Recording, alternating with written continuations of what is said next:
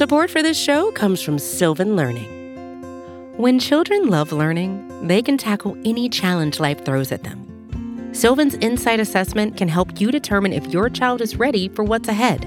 It can also identify gaps in learning and point out areas that could be of concern for your child so they can tackle what's to come. And right now, it's the best price of the year at $29.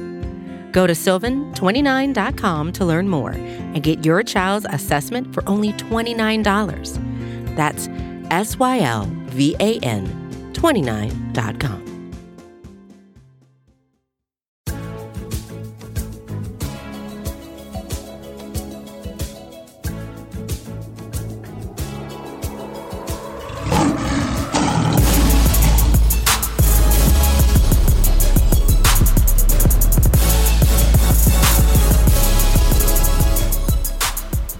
Howdy to the Pride of Detroit PODcast, prideofdetroit.com, Pride of Detroit on Twitter, Pride of Detroit on Facebook. You know where to find us. That's what we tell you every week as you join us here live in the Pride of Detroit PODcast studios, where it is not an actual studio and we're not really live. This is recorded. It could be live. Maybe. We'll have to see about that. We need your support to build a POD army, so maybe we can do it live. We can do it live and just conquer the world at that point. Nothing will stop us once we're live.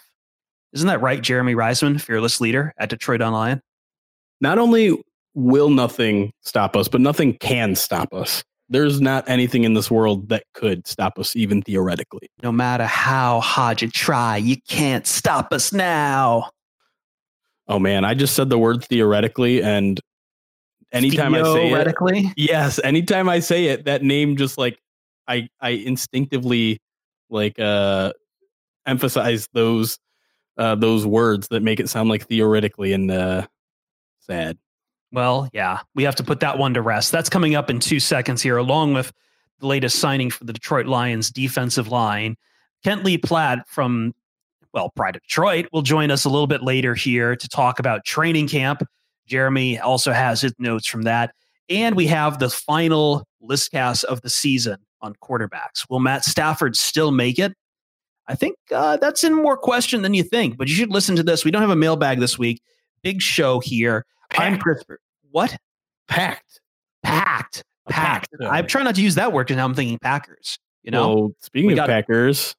Well, let me get to me first and one missing member here. I'm Chris Perfett, the adequate host. I'm sorry. I have to make this about me, Jeremy. I have to make this about me at Chris Perfett, PERFETT, here to host, as always, very adequately.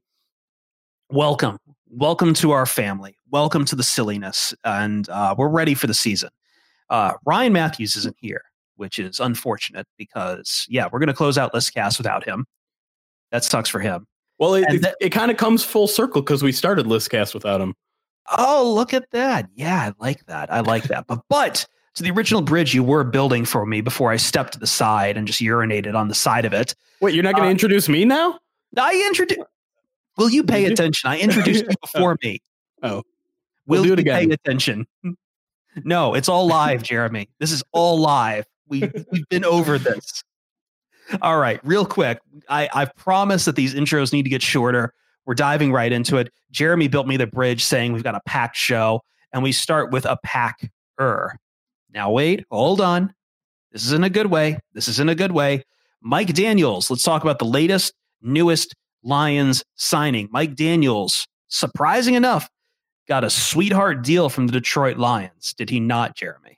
He did. He got himself, I think Mike Daniels got everything he wanted for a guy that I felt really bad for like 3 days ago because getting cut on the day before training camp is dirty. No matter, we're seeing that a lot around the NFL lately too, and it is the scummiest move possible. Yeah, and there's really no rationale for it. You have the entire offseason, unless like you have something very, very good reason to be upset at this one player. That's dirty. I don't care. I don't care what reason you have. This guy has his whole he's packed up for training camp. He's ready to go, and you're like, sorry, find somewhere else to live. Find somewhere else to get a job. You had months to do it. And so Mike Daniels essentially gets almost the exact same deal with Detroit. He gets to play Green Bay twice a year now.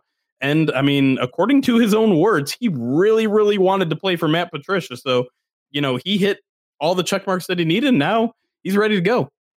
Ready to go. I'm curious about him wanting to play for Patricia, but I'll leave that alone. There are going to be some questions about Mike Daniels. The big thing is, I was reading this from Pro Football Focus.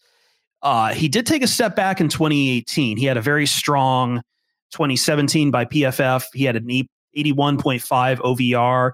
He was only a 71.3 OVR in 2018. So he did take a step back. Mm-hmm. But I think it's no denying, like, on paper. And again, I have to stress the on paper part. I'm the doom and gloom guy now, apparently, for this generation, and that's fine. I need to bring some doubt into y'all's Kool-Aid. On paper, though, this front of the defense looks really good. It does, and we'll get into some mitigating reasons why maybe we should hold back our expectations when we talk about what's happened at camp so far with injuries and stuff like that. But yes, on paper, I mean, we were talking about this defensive line, this defense period being a top 10 defense without Mike Daniels. And now you bring in him, you look at this defensive front, you look across the board, you have a really good starter at every position, right? Deshaun Hand, A'Shawn Robinson, Snacks, Trey Flowers. Now you bring in Mike Daniels, who's going to come in on late downs and probably get sprinkled in with early downs as well. You talk about the depth everywhere. I mean, you even got youth there. You've got a rookie in Austin Bryant, who may be more of a jack linebacker than a defensive end. PJ Johnson showed a little bit in camp. We'll get to that a little bit later. But the one thing that I think I was concerned about, especially early in camp, because we've had all these injuries and we've seen the depth, is like, well, the line starters are really good, but where's their depth? And now Mike Daniels comes in and adds a whole lot of depth to an already pretty good defensive line unit. Yeah, so like projecting here, we'd probably say Daniels, and then break this down for me. Who are you seeing starting on that line then? I'm not sure if Daniels is starting. I think right now you're starting 3 or 4, depending on what position, whatever formation they're in. Yeah, is A'Shawn? Snacks, I agree with that. Mm-hmm. Trey Flowers. Those are your 3 definite ones. And then on your left side, it's kind of Devon Kennard. Even though he's technically a linebacker, he's usually kind of lined up as that 4th linebacker. And then you bring Mike Daniels off the bench. You bring Deshaun Hand off the bench. You bring Austin Bryant off the bench. And that's a pretty good unit. I mean, I haven't even mentioned Romeo Okwara's name, and that's a guy the Lions really, really like. So like it is, I mean, that's my one concern is it is all focused on the defensive line. And, we talked in the past about maybe the backfield being a strength, and now that's been thrown into question by last year. So, but at the very least, like, it's an impressive pass rush right now. I don't know if that's the only place where you want to be concentrated, but it's definitely the blueprint we have right now is to get an incredible amount of pressure on the quarterback and on the offensive line and to stuff the run. Yeah, so and it starts up front for the Lions. Right, and I think that was a big question, though, that some Lions fans had, because they're like, okay, I see this defensive front and I see a bunch of run defenders. I see A'Shawn Robinson. I see Snacks. Those guys are really, really good against the run. I see Trey Flowers. Trey Flowers doesn't put up a ton of sack numbers, but he's pretty stout against the run. Bringing in Mike Daniels suddenly kind of changes, and it's like, oh, they can pass rush too. That's really good news, because while the Lions had a bunch of sacks last year, most of it was coming from that second level, the linebackers, some even from the secondary.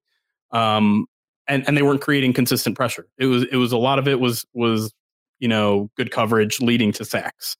Now they might be able to have sacks leading to good coverage, and that's a whole different dynamic when you got a whole bunch of potential playmakers in the secondary now. Yeah, absolutely. I think, and the deal is fascinating. It's 1 year, $7.8 million fully guaranteed, which is the number you want to read rather than the $9.1 million. Although I know the 9.1 counts towards the cap and everything. And the Lions did have that room in the cap. I think we've kind of groused before in the past that's like, hey, the Lions have all this cap money that they're not really spending and didn't spend during free agency. But, they had that sitting there. So that was definitely a good use for it. Yeah. Go on. I was just going to say, like, I think people had kind of grown okay with the fact that, okay, they're just going to carry that 20 plus million into next year. They'll probably need it since they have a couple extensions they probably need to work on now. Because some of like Trey Flowers' contract takes a huge jump in terms of cap hit next year. That's the way a lot of their new contracts are formatted, so that while the Lions had a lot of cap space this year, a lot of it is going away next year because of the way these deals are laid out. So carrying that money over seemed like a fine plan, but having that much cap space also is good for instances like this, because this happens. If it doesn't happen right before training camp, a lot of times it'll happen right after training camp. Really good players will surprisingly get released, and having that extra pocket of money, enables you to throw $9 million at Mike Daniels. Right. And again, the big question for Mike Daniel on the field is again going to be, can he bounce back? His 2018 showing was not as strong as 2017. So it's a matter of where does his trajectory go from here? Yeah. And I think Lions fans are expecting the up and up. Yeah. And you have to be a little bit careful about that. He's also coming off an injury. And right. I've seen at least one person kind of compare this to the TJ Lang signing. And of course, we've talked about this age a ton in the past, but he is 30. Yeah, I think defensive linemen tend to fade. I'm not saying they're great after the 30, but they tend to last a little bit longer. Yeah, no, I agree.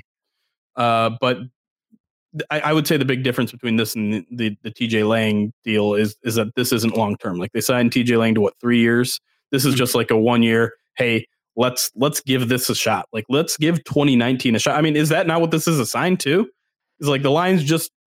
I mean, they essentially sold $9 million of their future to take a shot in 2019.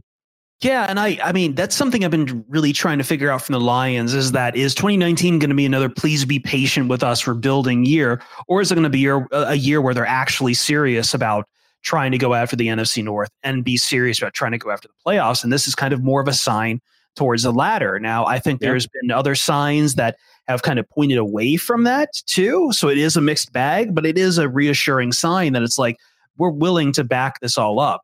And I think for Patricia, this is a feather in his cap for, this guy's had a lot of bad press lately, and he's just going to keep getting it each time he opens his mouth. But when Mike Daniels says that 13 teams call him and he wants to play for Patricia, that is a positive note in the plus column. Yeah, and that helps him out. His quote was unequivocally full behind. I love this guy. I mean, I'm going to read it. Coach Patricia, straight up. He's why he was here. Quote, he's a genius. He really is. He understands the game of football. He knows what it takes to be able to play for a coach like that. It means everything.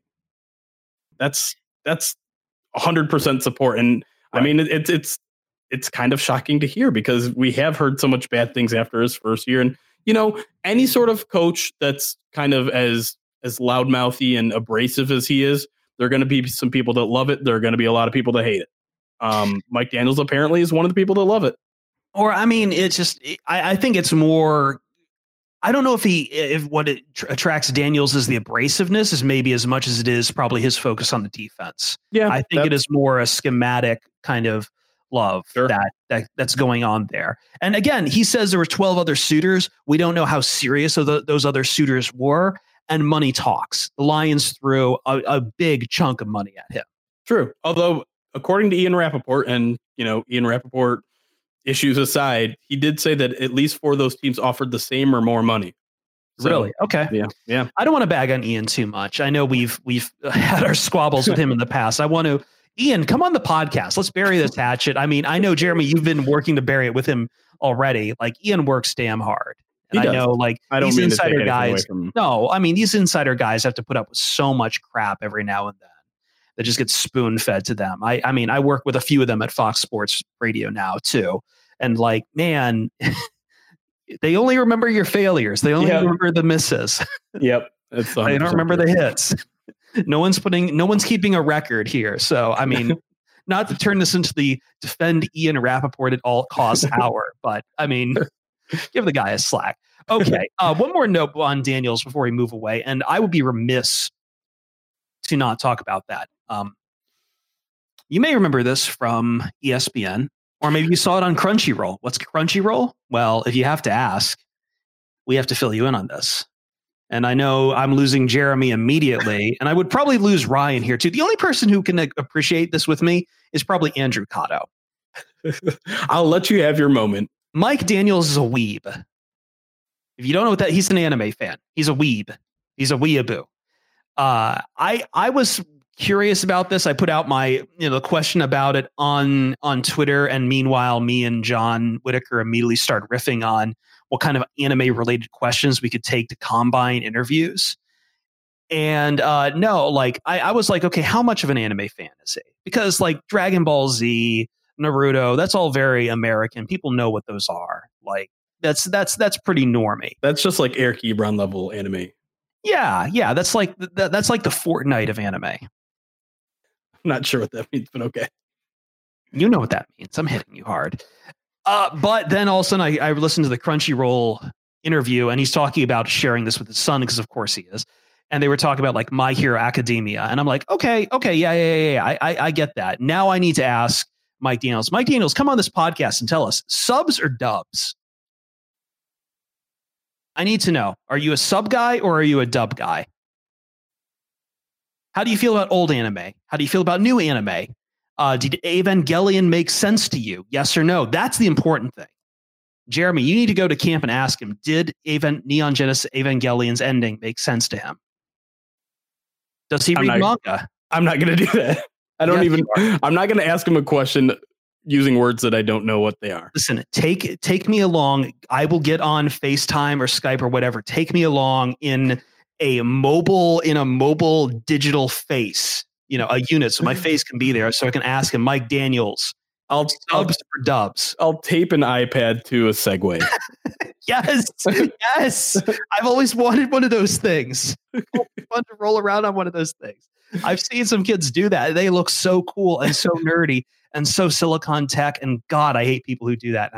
I would totally do that. Like, this is the first Lions player in a long time where I can geek out about this, because like anime is not that weird. Like, we've got a ton of guys who are into video games, and yet, any time my nerdery crosses over into football, it does excite my pleasure zones. And I just want to ask him one thing. I just want to know, like, again, Mike Daniels, come on the podcast, come on the PODcast. I just want to know where he stands on JoJo's Bizarre Adventure. You can watch any other anime. I've been really into JoJo's Bizarre Adventure, and I'm constantly tweeting about it at Christopher Fett on Twitter.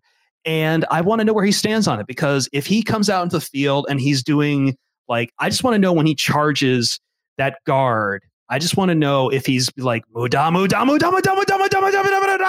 not. That's all I need to know. Are we done? Yes, let's talk about Theoretic. Yes, we need to talk about Theoretic. Yeah. Speaking of, we literally said this like 10 minutes ago, that it's incredibly scummy cutting a guy right before training camp. And we were willing to lay that at the feet of the Packers, and now I think we need to make sure that we own up and levy that same criticism to the Lions, because they did Theoretic dirty here. I mean, I guess I don't necessarily disagree, but if you get a guy like Mike Daniels, you have to cut somebody, right? No, I get that, but at the same time, like, I mean, just because like you're moving dominoes doesn't mean we can excuse them on it. Well, I don't know. I think you can. I mean, with Mike Daniels, it's not like the Packers just got someone else that was better than Mike Daniels. Lions got a huge pickup in free agency, and like, whether it's a guy that's as good as Theoretic or a guy that's number 90 on the training camp roster, like, someone's going to get cut, and that's just, it sucks. It sucks for him. It sucks for Theoretic over some of the other running backs on this roster. Well, I think the Lions, here's what I think happened. I think the Lions were eventually going to cut Theoretic, and maybe they're going to cut Mark Thompson too, but Theoretic has a better chance of joining a team and catching on and being a part of a regular season squad, while Mark Thompson doesn't. So it would actually be to Theoretic's benefit to cut him now instead of in September. Actually, speaking of that, now that as soon as we're saying that, I'm sitting here reading, I think the Saints are just, he's visiting. He's visiting. He's already got a visit with the Saints. By the time this podcast drops, it's certainly possible that he'll sign with them. I think he's going to find a place for Saints too. He fits what the Saints want to do with their running backs. He is a pass catching first running back, and that's exactly what they do with Alvin Kamara. Yeah, and I mean, maybe that means it's not what the Lions are going to be doing here, and I think maybe that's something you have to think about. Obviously, I think people generally agree that Amir Abdullah Kerryon Johnson is going to be a bigger part of the receiving game. But I think the guy that this affects the most, and there's been a lot of talk about him right now, is Ty Johnson, the 6th round rookie. He was a guy that, admittedly, I didn't think was going to make this roster. He doesn't do that much, period. Like, I understand people think, yeah, he's a good kick returner. He's got a bunch of speed. Speed is exciting. We think about Javid Best and how exciting he was with the Lions offense. But let's be clear, and I don't mean to jump into the training camp stuff yet. Ty Johnson has not taken a rep as a punt returner. I haven't seen him take a rep as a kick returner. This guy is just a guy who's fast.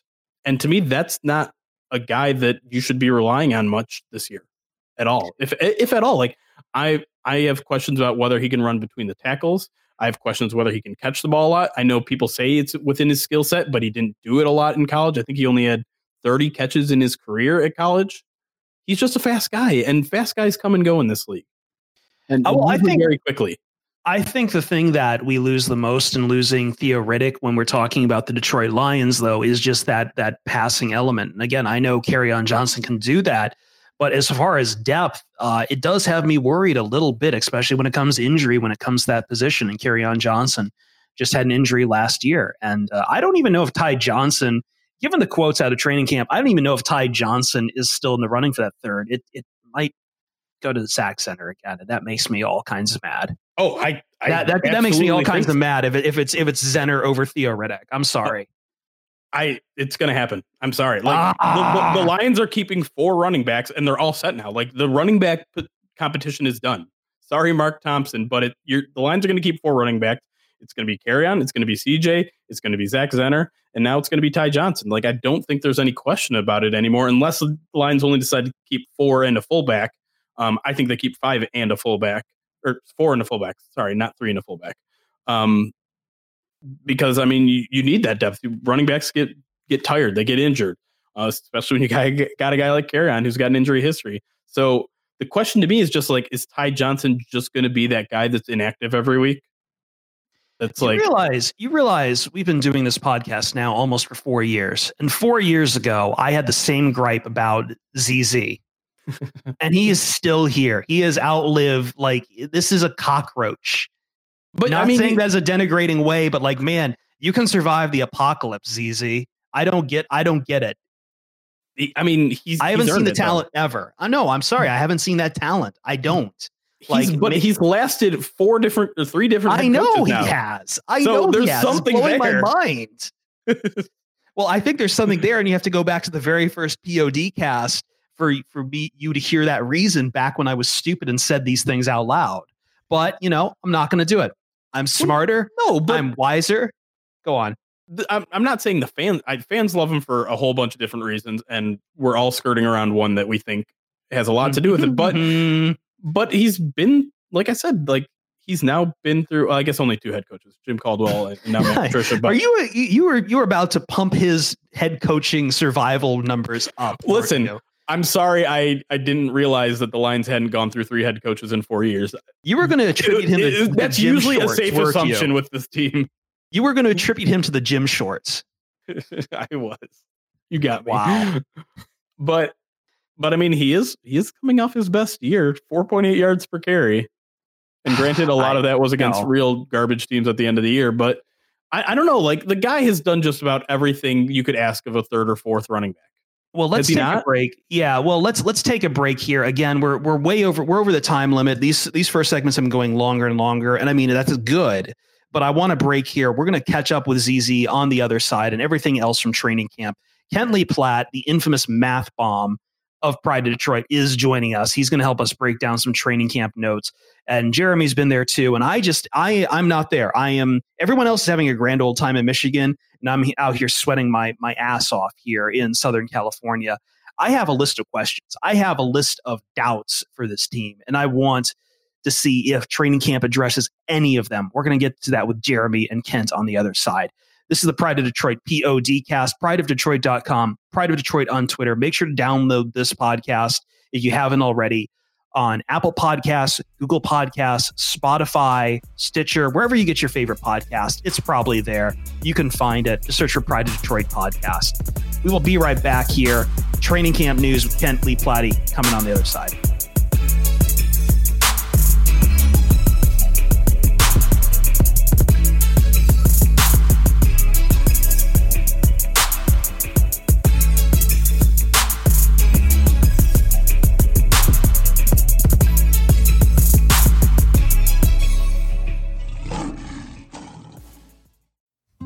Support for this show comes from Sylvan Learning.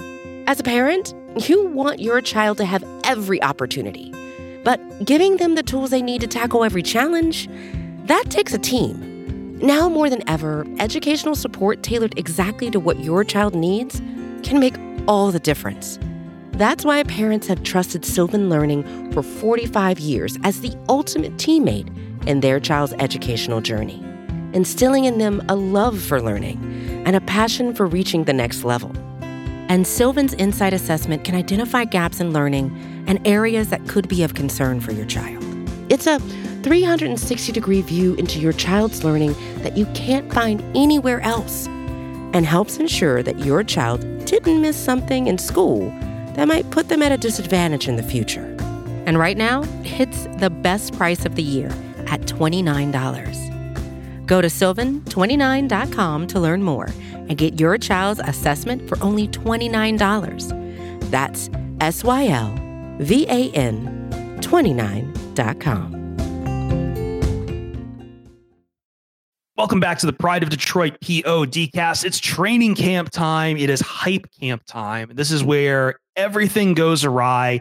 Everything like makes or breaks your year. Tight ends are out there catching double-digit passes. You are convinced the Kool-Aid is flowing, and you are absolutely convinced the Lions are going to make the playoffs just from what they're doing against themselves. The Lions are playing with themselves, and you are convinced that means Super Bowl. Congratulations. I'm sorry. We promised we'd get right in from defensive linemen. Let's bring in now our temporary third man here, Kent Lee Platty, who the math bomb, as it were, the originator of RAS, the man who is just going places, man. I can't believe I even get to talk to you. You're almost too big for us. Are you might be the first 10K Twitter follower we've ever had on the podcast. Yes. Yeah, I just hit that this weekend. I normally get like 50 or 60 followers over training camp, the guys that want the updates, and I got an absurd amount of followers this week, and I'm very happy. I'm very humbled by the amount of people that decide that I'm worth their time. 10 times than people who feel like I'm worth their time. So, I mean, hey, it's totally not a coincidence that once you hit 10,000 followers, we're like, oh crap, we got to have Kent back on the podcast.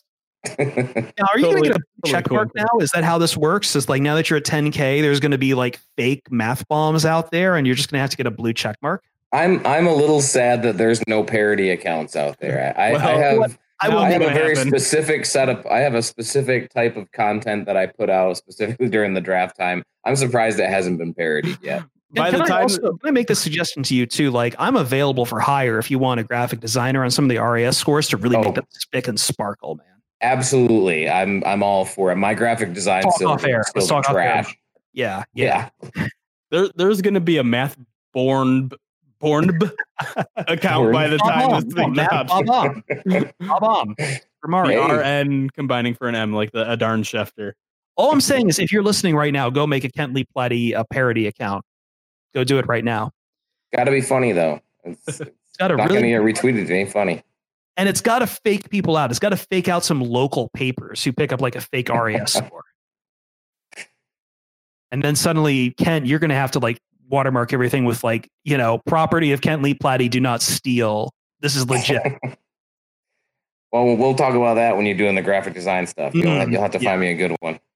Yeah. Well, this is all very cash money. And what's cash money is also talking about training camp. We left off last segment talking about the Mike Daniels signing.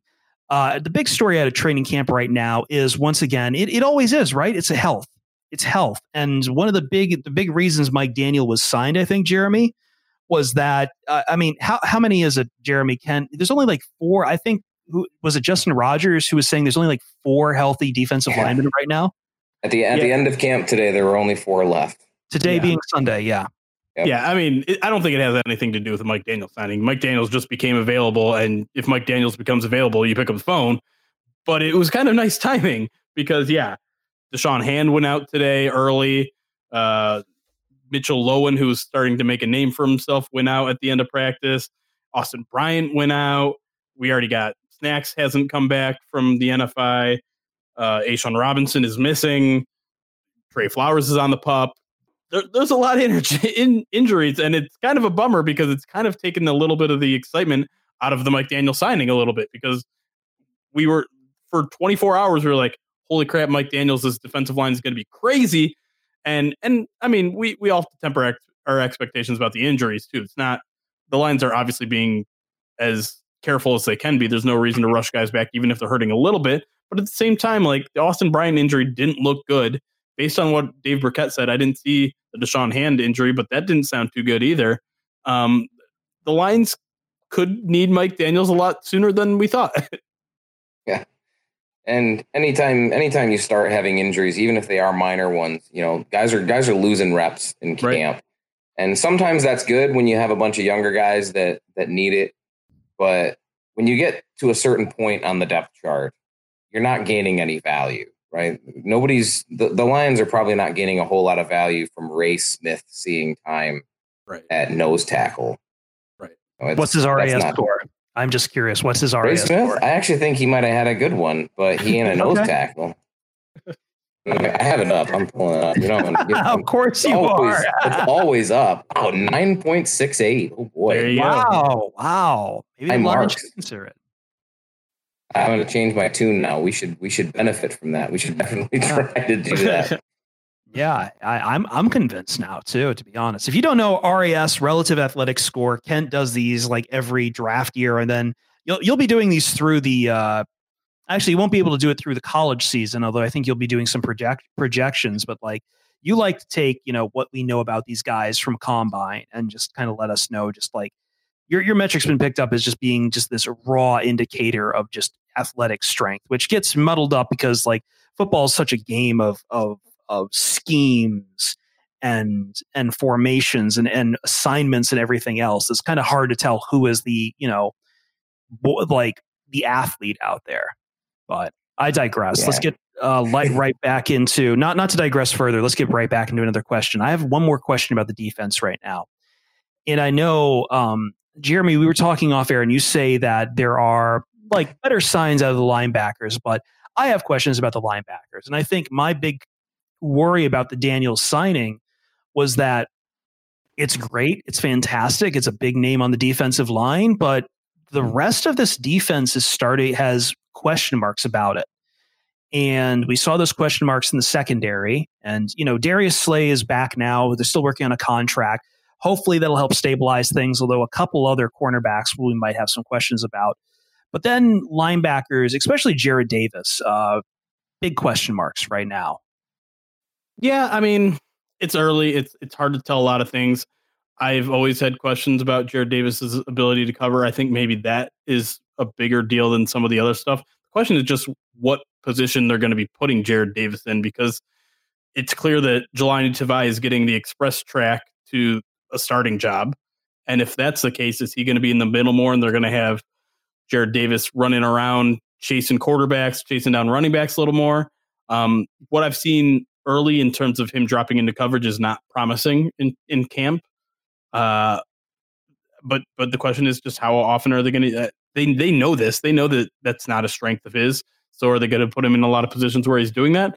I sure hope not. And I sure hope Jelani Tavai progresses enough to where they don't have to, because I think Tavai has looked actually okay in coverage. And we all know that Jalen Reeves-Maben is actually pretty good in it. And he's a guy that I probably came into camp underrating, but now Jalen Reeves-Maben's kind of impressed me so far. And it looks like he might take a bigger role than I was expecting, because, Christian Jones was repping behind him when Christian Jones was healthy. And I don't know. I mean, the linebackers are certainly a big question mark on this roster, but Jared Davis is the first question. But I think Jelani Tavai just kind of throws a big wrench into those plans, and we don't know what those plans are going to be until they get on the field against a different team. Well, the good thing about Tavai, too, just to make it even easier for us, is that they've played him in every single linebacker spot. So even if we were starting to get an idea of what they want to do on defense, it doesn't help us with what they want to do with Tavai because they've had him everywhere. Right. He's played all four linebacker spots on this defense, and they just love moving him around. They love having him rush the passer. They put him in coverage. They have him covering the flats. They have him covering guys running up the seam. They've had him in zone. They've had him in man. They're not pulling any punches. Prior to Matt Patricia, they did this with Jared Davis too, where they threw him right to the wolves and just had him doing everything. It didn't work out quite as good with him, I think, because it was just a little bit overwhelming. But Tavai doesn't seem to be overwhelmed by any of this stuff. He doesn't seem. I mean, we were talking to Brett Whitman from Pro Football Focus about pass rushing moves, and Jelani Tavai only really had like one or two pass rushing moves in college. He's a very strong dude. When he gets leverage on you, he can make that little dip move and get around the corner. It's a nice move, but it's not versatile. It's only one or two moves that he has, but he's already started showing moves that he didn't have in his college tape. And if you're a guy that's trying to learn multiple positions on a defense and you're picking up additional skills at the same time, that by itself is pretty impressive to me. Yep. All right, now to turn our attention to the offense. And I know for me, I am always about the offense, and I admit that. I admit that. The defense is going to be what it is, but for me, this is a game now of offense. And I think there are questions about the offense. There has to be when there's a new offensive coordinator. And I think with training camp, we get our first glimpses of that. I know it's going to be very vanilla.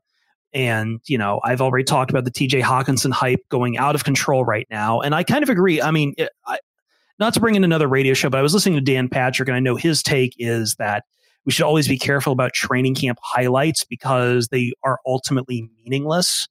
If a guy has a great catch, it's in training camp. It's against his own defense. And it's more of a product that we're just starved for like football stuff right now, that we're just taking that to mean something when it really doesn't. It's guys who are running drills. And if they run the drill and are successful, great. They make that and we're all impressed. Or, of course, they fail the drill or what have you. But a lot of these are by design. But there are questions. Can I push back on that? Like, why can't I be excited about a good play? Like, I think we can be excited about it, but I think problem is that people then project that to say that this guy is going to have a great year on the field. Okay, but if in the bubble, if you're throwing that away, then like why is anyone on the field during training camp? Like, why are the coaches there? No, they're there to evaluate. I just don't think the fans can make that evaluation. Maybe not. But I mean, Hawkinson has been tearing stuff apart, and I'm not saying that means he's going to be a top 5 tight end. Tearing the Lions defense apart. But it's more than that. It's making contested catches, because you throw anybody right there, and the catches that he's making are impressive. I don't care who's there. He's making tough catches. He's doing it consistently. He's not dropping the ball at all. Like, do you remember the last time the Lions drafted a top 10 tight end and we were having drop counter every day at training camp during his rookie year? From the first day. Opposite.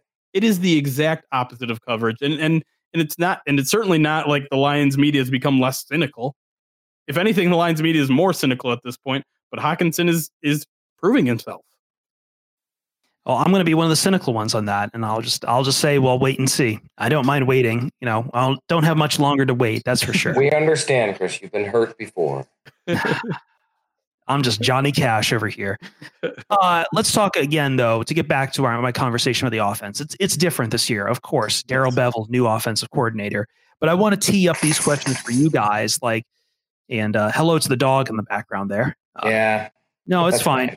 I thought it was Jeremy's for a second.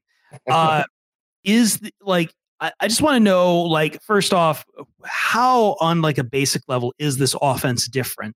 And I think the big question for me then is coming back to a philosophical question from last year, in that this team's stated goal and explicit goal by deeds as well as words was that they wanted to make the Lions offense, which is always run through Matthew Stafford and through the air, they wanted to make it ground first. They want to establish, that's our meme. The Lions must establish the run game. That was a a meme I came up with way back from who was it on NBC who was always saying that about the Lions every time they're on. It's like the Lions have to establish the run. I'm like, with what? What do they have to establish the run?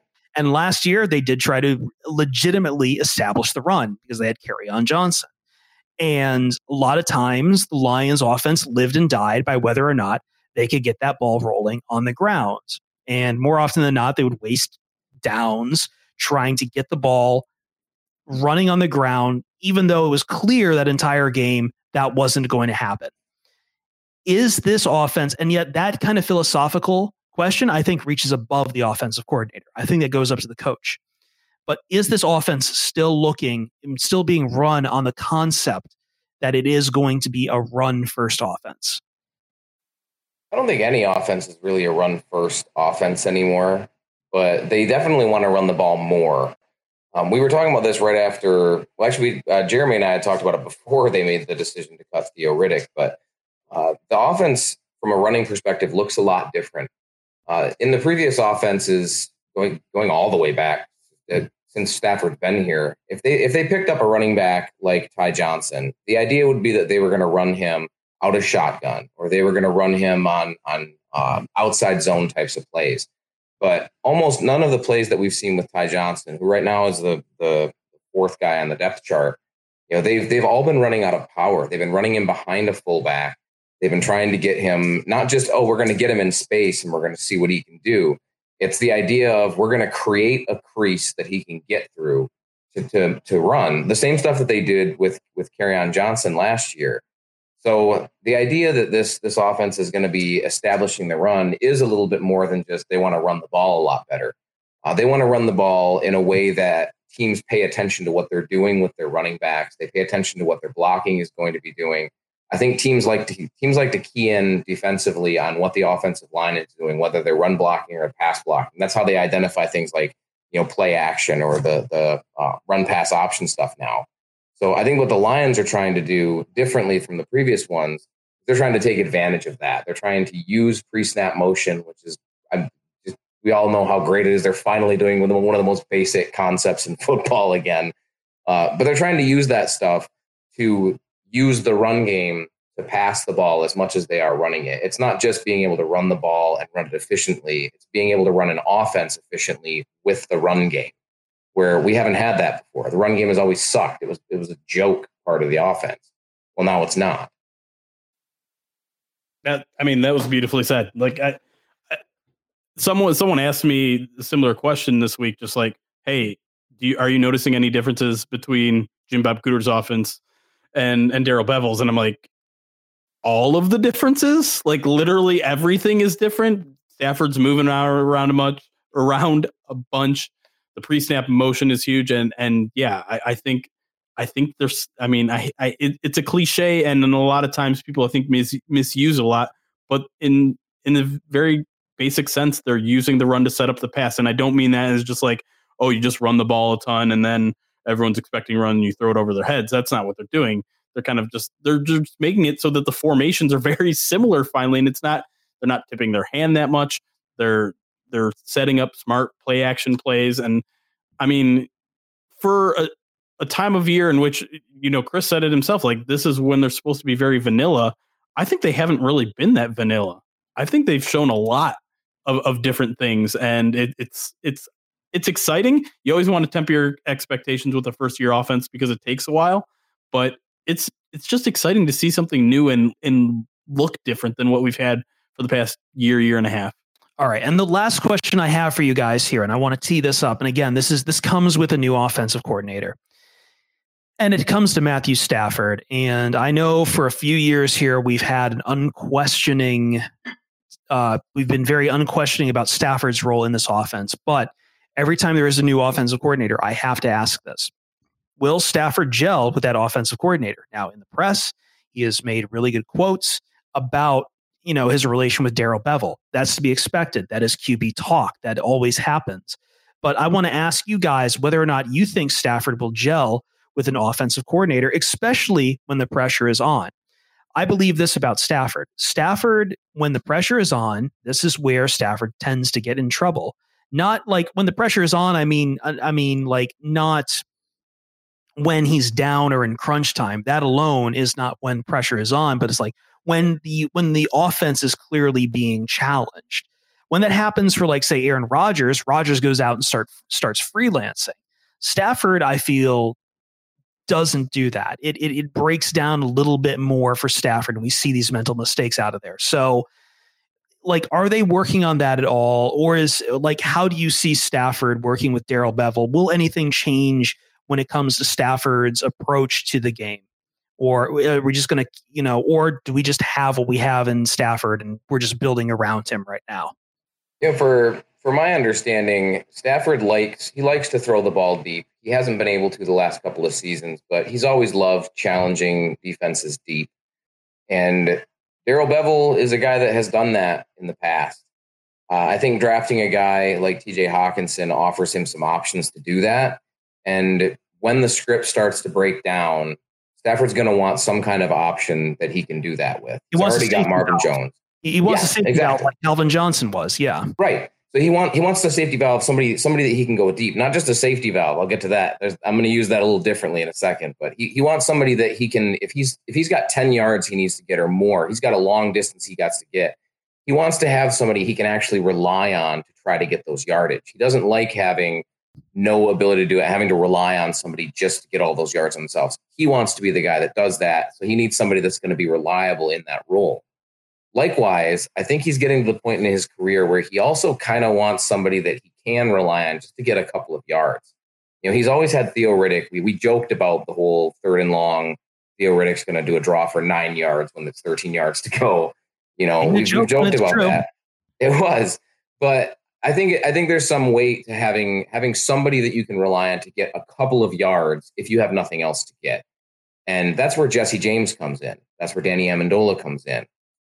And to a lesser extent, that's part of where Hawkinson comes in, because Hawkinson isn't just that deep playmaker. He's not just a guy that can run downfield and make plays. He can do almost anything you want him to do. He's a very versatile type of player. He has a lot of worth on the offense when it comes to route running and what types of routes he can run and be effective with. But Stafford's got to have some kind of outlet that he can rely on to get those long yardage so that he can get first downs when he feels like he has to get those downs. He has to make those plays. But all the same, if there's nobody open, he has to have somebody that can run an underneath route and reliably be there to get that pass and create some kind of separation underneath. And he hasn't had that for years, except for Riddick. And now Riddick is gone. I think that role is going to be transferred a bit to Jesse James and Danny Amendola, where they're going to be the guys underneath. And to CJ Anderson, too, because he ran those little short curls that you always have your running back do on long plays. But I think that's where him and Darrell Bevell are really going to get along, is when things start to break down, they're going to have a script. They're going to have a plan for what they can do in those situations, because that's where Stafford's more comfortable. We love to sit here and call him a gunslinger and talk about he loves to throw the ball downfield, but it's not just challenging downfield and saying, YOLO, here's a throw. It's having a plan of what you want to do with the football if everything else breaks down. And that's going to be the challenge with Stafford and Darrell Bevell, is if they can get on the same page for those type of situations. Especially in this year, which I feel like is a make or break year for Stafford going into the season. This season will literally determine the future for Stafford and the Lions organization. Really Absolutely. We're at this crossroad here. Stafford's not getting any younger. The contract is just, it's there. It's what it is. And I don't think it's right now time to start talking about, will the Lions, if they have another bad season, get a quarterback? But it's been on the minds of some fans, and it will only grow. Well, I'm not gonna make it better for that, because I'm already scouting quarterbacks for next year just in case. So I don't think I'm gonna make that any better for you. Well, we will save that for another time, because as always, Kent, we love having you on. No one brings it better than you, especially when it comes to scouting. And this will be a fun little college year too. I'm getting back and watching more college football, even with my weird overnight schedule. And we'll talk about that sometime. Kent Lee Platty on Twitter at MathBomb. Thanks for joining us, Kent. Appreciate it, guys. Have a good one. Yep. Stick around, folks. We'll be right back. It is the final LISTCast, the final one for our positions. Not the final LISTCast. LISTCast is eternal, but quarterbacks, the top 10 quarterbacks of the NFL. Me and Jeremy are going to break that down for you next.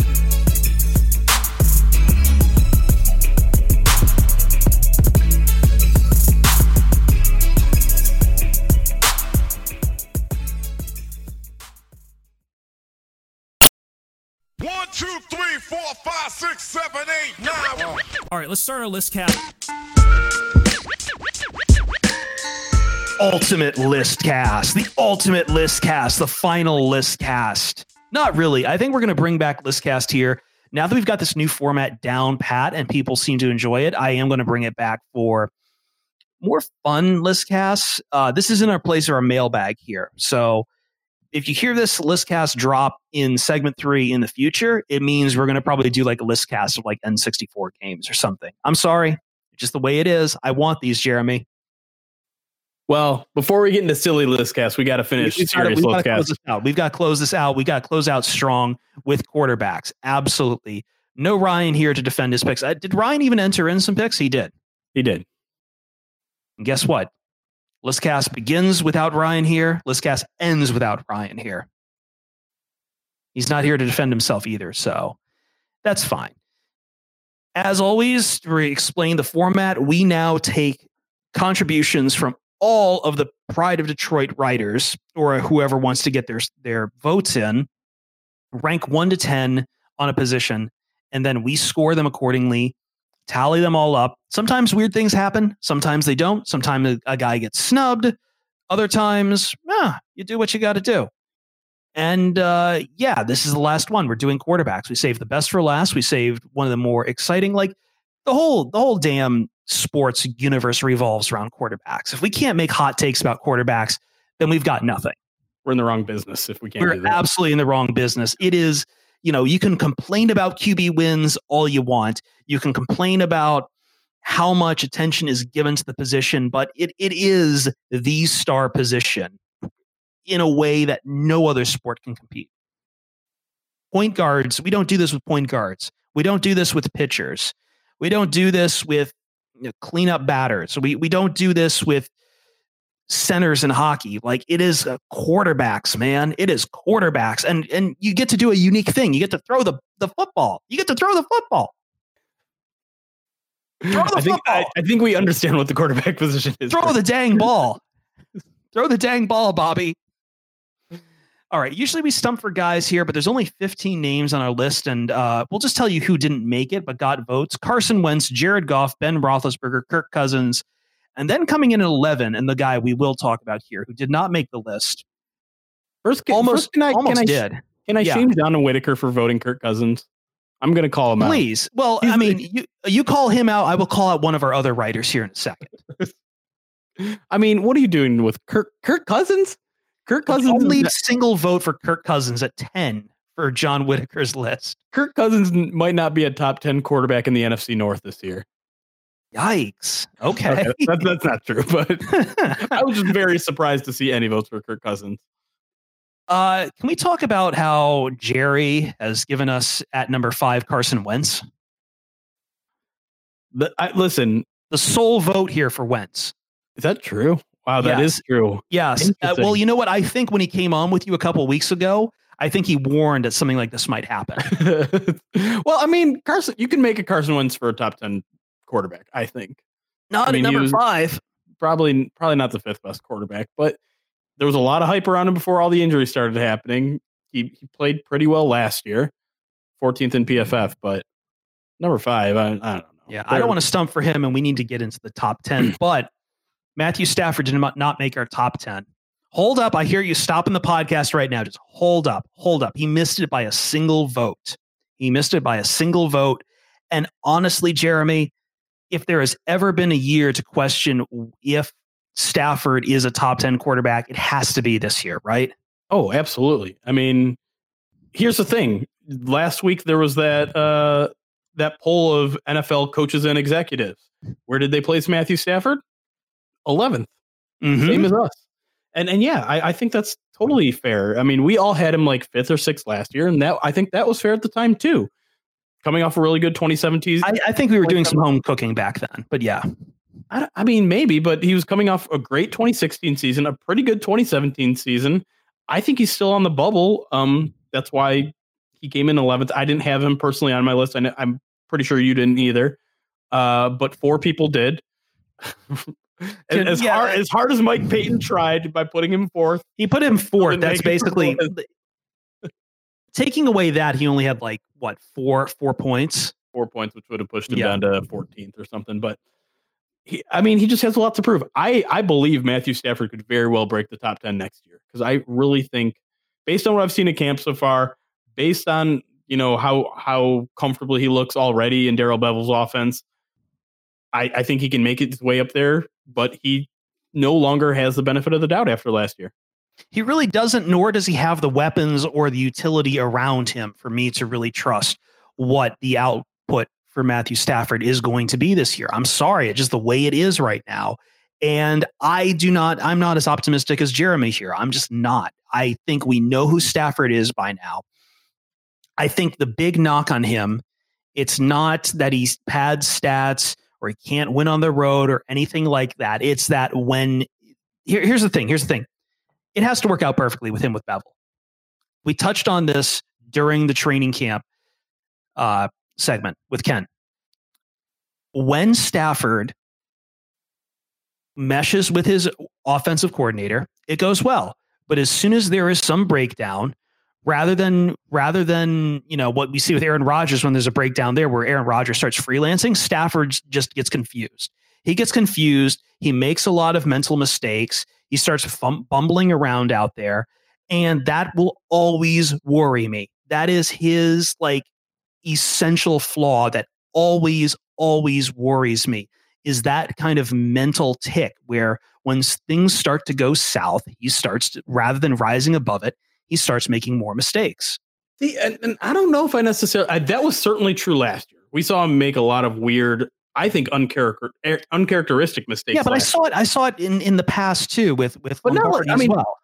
But crunch time used to be the Matthew Stafford time when things were going down, when they were losing, when they were in big trouble. He was the one that pulled them out of the fire.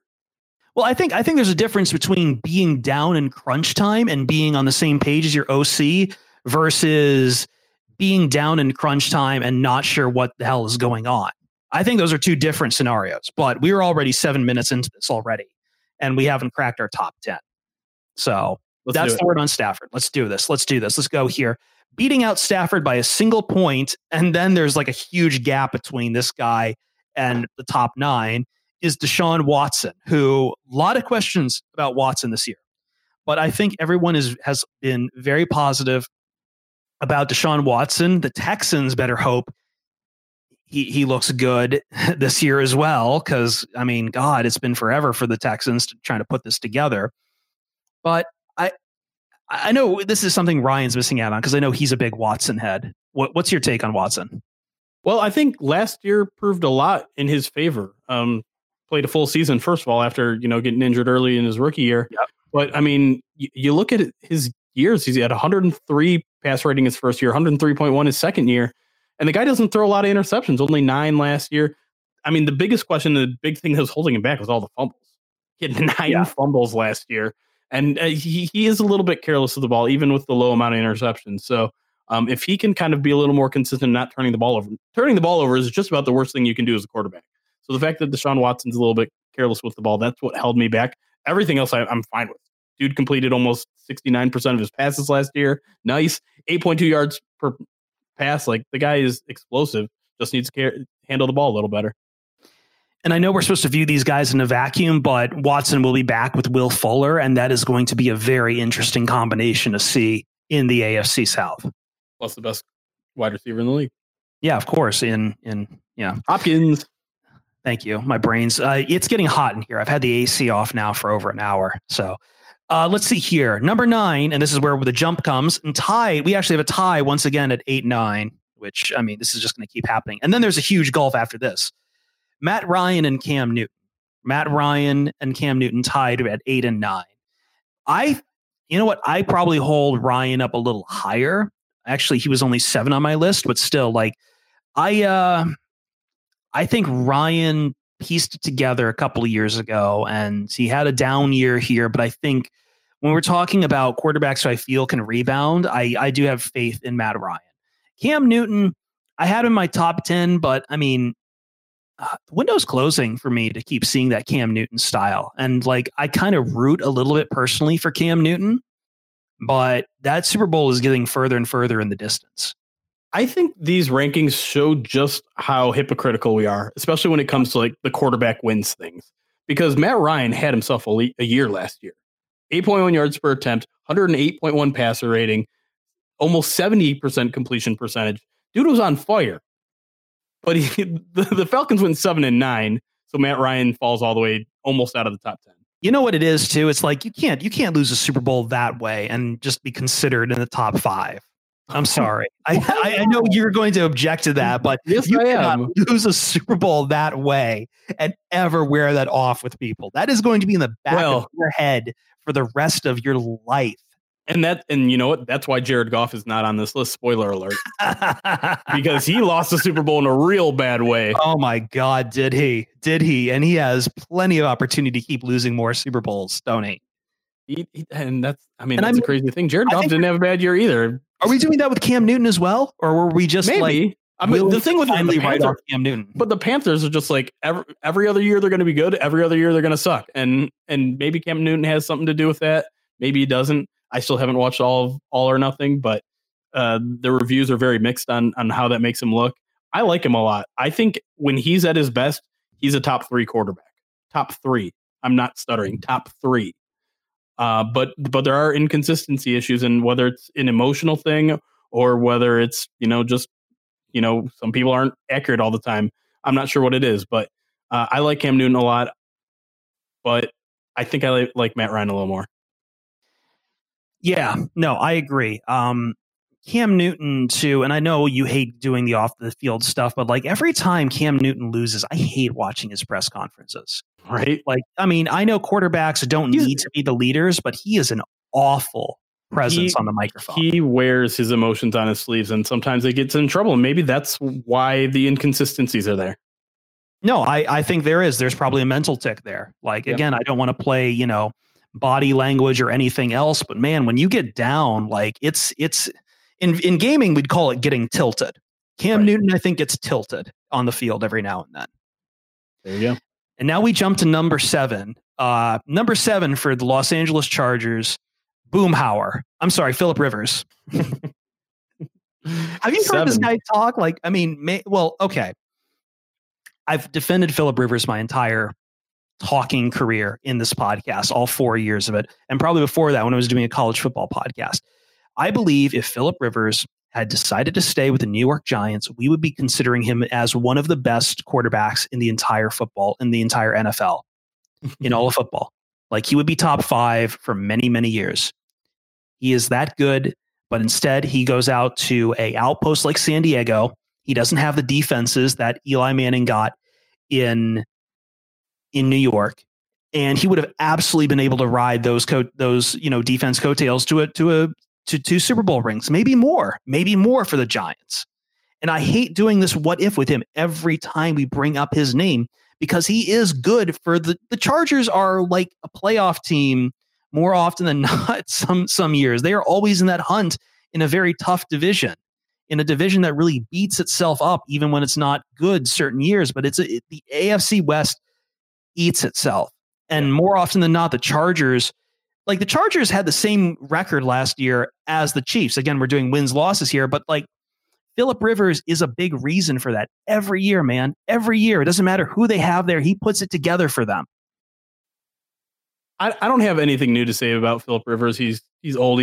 We all know who he is at this point, but I want to play a game with you real quick. Sure. He came in 7th in our list. 7. Mm-hmm. Over or under how many kids he has? 7. Over. Over is correct. He's got 9. I knew it, man. I know Rivers like the back. I know Marmalade like the back of our head. I know Boomhauer. I know him. And I hope him well. He's going to ride off to the sunset to Arlen, Texas before we know it, to go be sipping beers on the side of the road. And we're going to miss him, man. We really are. We're really, really going to miss him. Now we get to the first quarterback here that has a number 1 vote. And once again, Jerry, what the hell are you doing? Come back on this podcast to defend yourself. At 51 points, again, another 11-point jump here. Andrew Luck. Andrew Luck was my number 10 quarterback. I will not understand what's going on with Andrew Luck at all. Like, I see the talent there when it shines through, but it's not 2012 anymore. It's been 7 years, and Andrew Luck cannot stay healthy. And I worry about this so much, but he makes 6 on our list. Jeremy, I'm just seeing where you had Luck. You had him 4. So please, like, I'm the doubter on Luck. You believe in Luck. Go ahead. I'm a little bit cringing at my own list, seeing that I put Luck that high, to be honest. I think he is a victim of being overhyped from the minute he stepped on the field. And the fact that it's about how he's the Jim Harbaugh product, right? Yeah. And the fact that the Colts had a good year means, hey, Andrew Luck must be a really good quarterback. But you look at his stats. He had that one playoff game where he like came back from a ridiculous number of points down and beat the Chiefs. Yeah. Yep. But I mean, he had 15 interceptions last year. That's second most, only second to Ben Roethlisberger. He averaged 7.2 yards per attempt, which is just okay. It's not great. And I don't know, like he's extremely talented. The Colts don't have a plethora of offensive weapons, so I get those excuses. But I just think there's a little the hype doesn't match the production yet. And to be clear, too, his offensive line has been terrible more often than not as well, too. True. But I mean, if you're talking about fantastic NFL quarterbacks, I think every single one ahead of him on our list deserves to be there. And I know I put Andrew Luck 4, so I want to redo my list. I hastily threw it together now, I guess. But Andrew Luck's a top 10 quarterback for sure. I think he's probably more. I think 6 is actually an okay spot for him, honestly. Actually, I just looked it up. Football Outsiders ranks the Indianapolis offensive line 4th last year in efficiency. Well, there you go. So there's big improvement there. Maybe that's more on the run blocking. I don't know. But Andrew Luck was 3rd in PFF grades if you care about PFF. So he deserves to be in the top 5 discussion. I think he does. It's just that, again, I'm not going to be a believer until I really see something out of Indianapolis. It's one of those teams that just doesn't go anywhere that I really need to see something about. You know, I'm tying the quarterback absolutely towards their team success. I'm sorry. I know you hate that, but let's move on to our top 5. Once again, we spent a lot of time in the bottom of this list.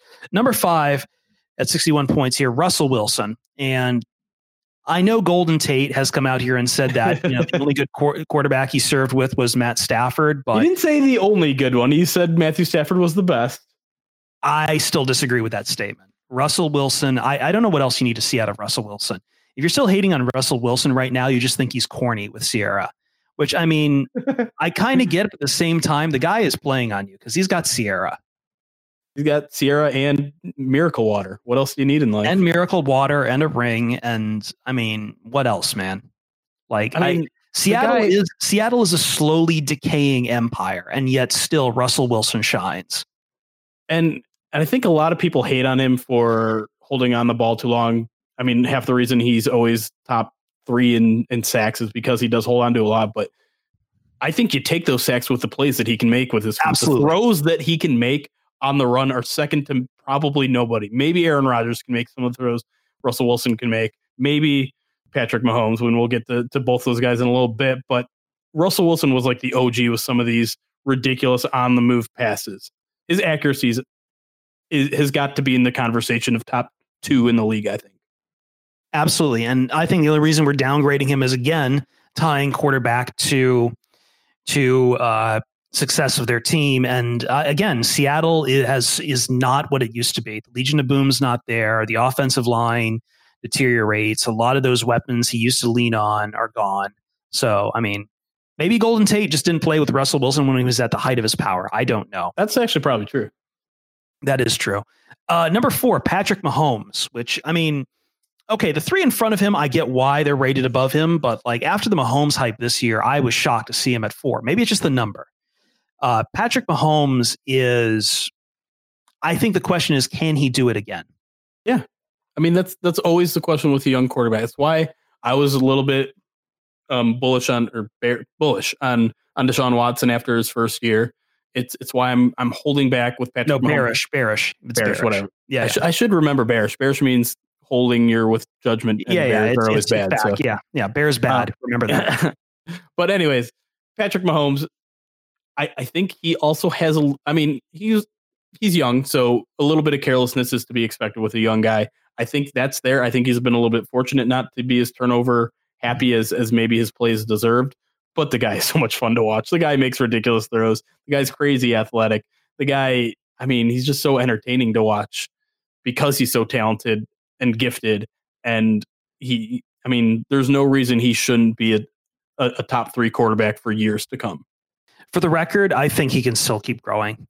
Everything I saw from him last year there's no reason to think that's just a flash in the pan, but we will see. Beating him by only 1 point to number 3 is Drew Brees. As he ages, we still see the best out of Drew Brees. And the Saints, to their credit, have built a impressive offensive lineup around him. And Drew Brees reminds you, man, I think it's going to be a shock at the end when we count up Drew Brees' accomplishment and we're like, wow, this guy only got 1 Super Bowl ring. But Drew Brees, he hit 40 this year. He's coming off his best statistical year ever. 74.4 like a fine freaking wine. 115 passer rating, 32 touchdowns. How many interceptions? 5. Are you kidding me with this guy? He's still playing at a crazy high level. I mean, yeah, if it weren't for the championships, we'd be talking. I mean, he'd be right in the conversation right next to Tom Brady. And maybe he is still. Well, speaking of Tom Brady, I don't remember where he was because we used to do 3 different, LISTCAST, but Tom Brady only comes in at number 2 here, which means number 1 is Aaron Rodgers. And there's a 9-point difference here. And it's not even like some chicanery with how we run our LISTCAST. Brady had the same number of first place votes as Aaron Rodgers. Aaron Rodgers has still beat out Tom Brady. And this has been the overarching argument nonstop for Sports Talk Radio for years now, but it's only intensified in past years. And Brady, I get it. He has the rings. And I think at the end, much like with Brees, we're going to be like, why did Rodgers only get 1, maybe 2? I don't know if the Packers have another run. Thompson. I mean, Mike McCarthy. But it's going to be an enigma. It's going to be that Marino Montana thing all over again. Yeah. And I'm not looking forward to that at all. It's already here and I'm not looking forward to it. But I mean, okay, go ahead. What's your argument here? Because I know you had Tom Brady over Rodgers. I do. And to me, it's just like, no one has assumed their role in their offense better than Tom Brady. No one has just known what's expected out of him and just done it year in, year out. And I'm not a QB wins guy. And for the longest time, I think for longer than most people, I had Aaron Rodgers above Tom Brady because I think in terms of just pure talent, Aaron Rodgers has the best arm, some of the best, out of the pocket moves and plays and all that sort of stuff. But Tom Brady just does what he's at. I mean, Tom Brady doesn't need to do any of that stuff. He's not asked to do any of that stuff. Maybe if they did ask him to, he could. Probably not outside of the pocket stuff. We've all seen Tom Brady run. But, I mean, no one has just perfected their job like Tom Brady has. And also, I want to mention that Jerry has also thrown a wrench into our rankings here by putting Tom Brady 8th on his list. I can't believe that. That still doesn't make up for the point differentiation, but still, it makes up for half the difference. Does it? Yeah. I mean, yeah, actually, no, the math is in my head now. That is absolutely true. Damn it, Jerry. Jerry is embracing his role as chaos tech of the LISTCAST. And I couldn't be happier, to be honest. I have no interest in litigating the Brady and Rodgers debate. As I said, it is the 21st century version of Marino and Montana. They are both incredibly excellent. Yeah, it used to be Brady Manning, and now it's Brady Rodgers. I mean, it was. I know, my friend Rob Parker, my my mentor Rob Parker of the Detroit area and elsewhere now with Fox Sports Radio, Fox Sports 1. One of the last things I ever did at his class at USC was Brady versus Montana, which I had to argue Montana and I lost bad. But I mean, it's hard. I don't think that argument holds up now, but I mean, every time we do these arguments, I love having the arguments. I just don't want to be one of the contestants in these arguments because it is deciding between bourbon and scotch. They're both really good.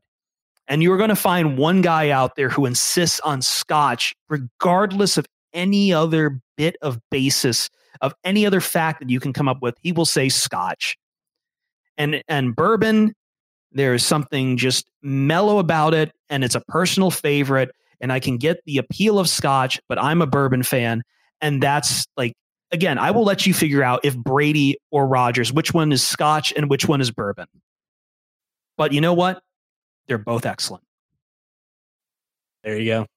And that's LISTCAST. That's LISTCAST. We're done with this, man. We are done with this. We're going to have some fun LISTCASts here. Probably. I mean, we nixed mailbag this week because we were lazy.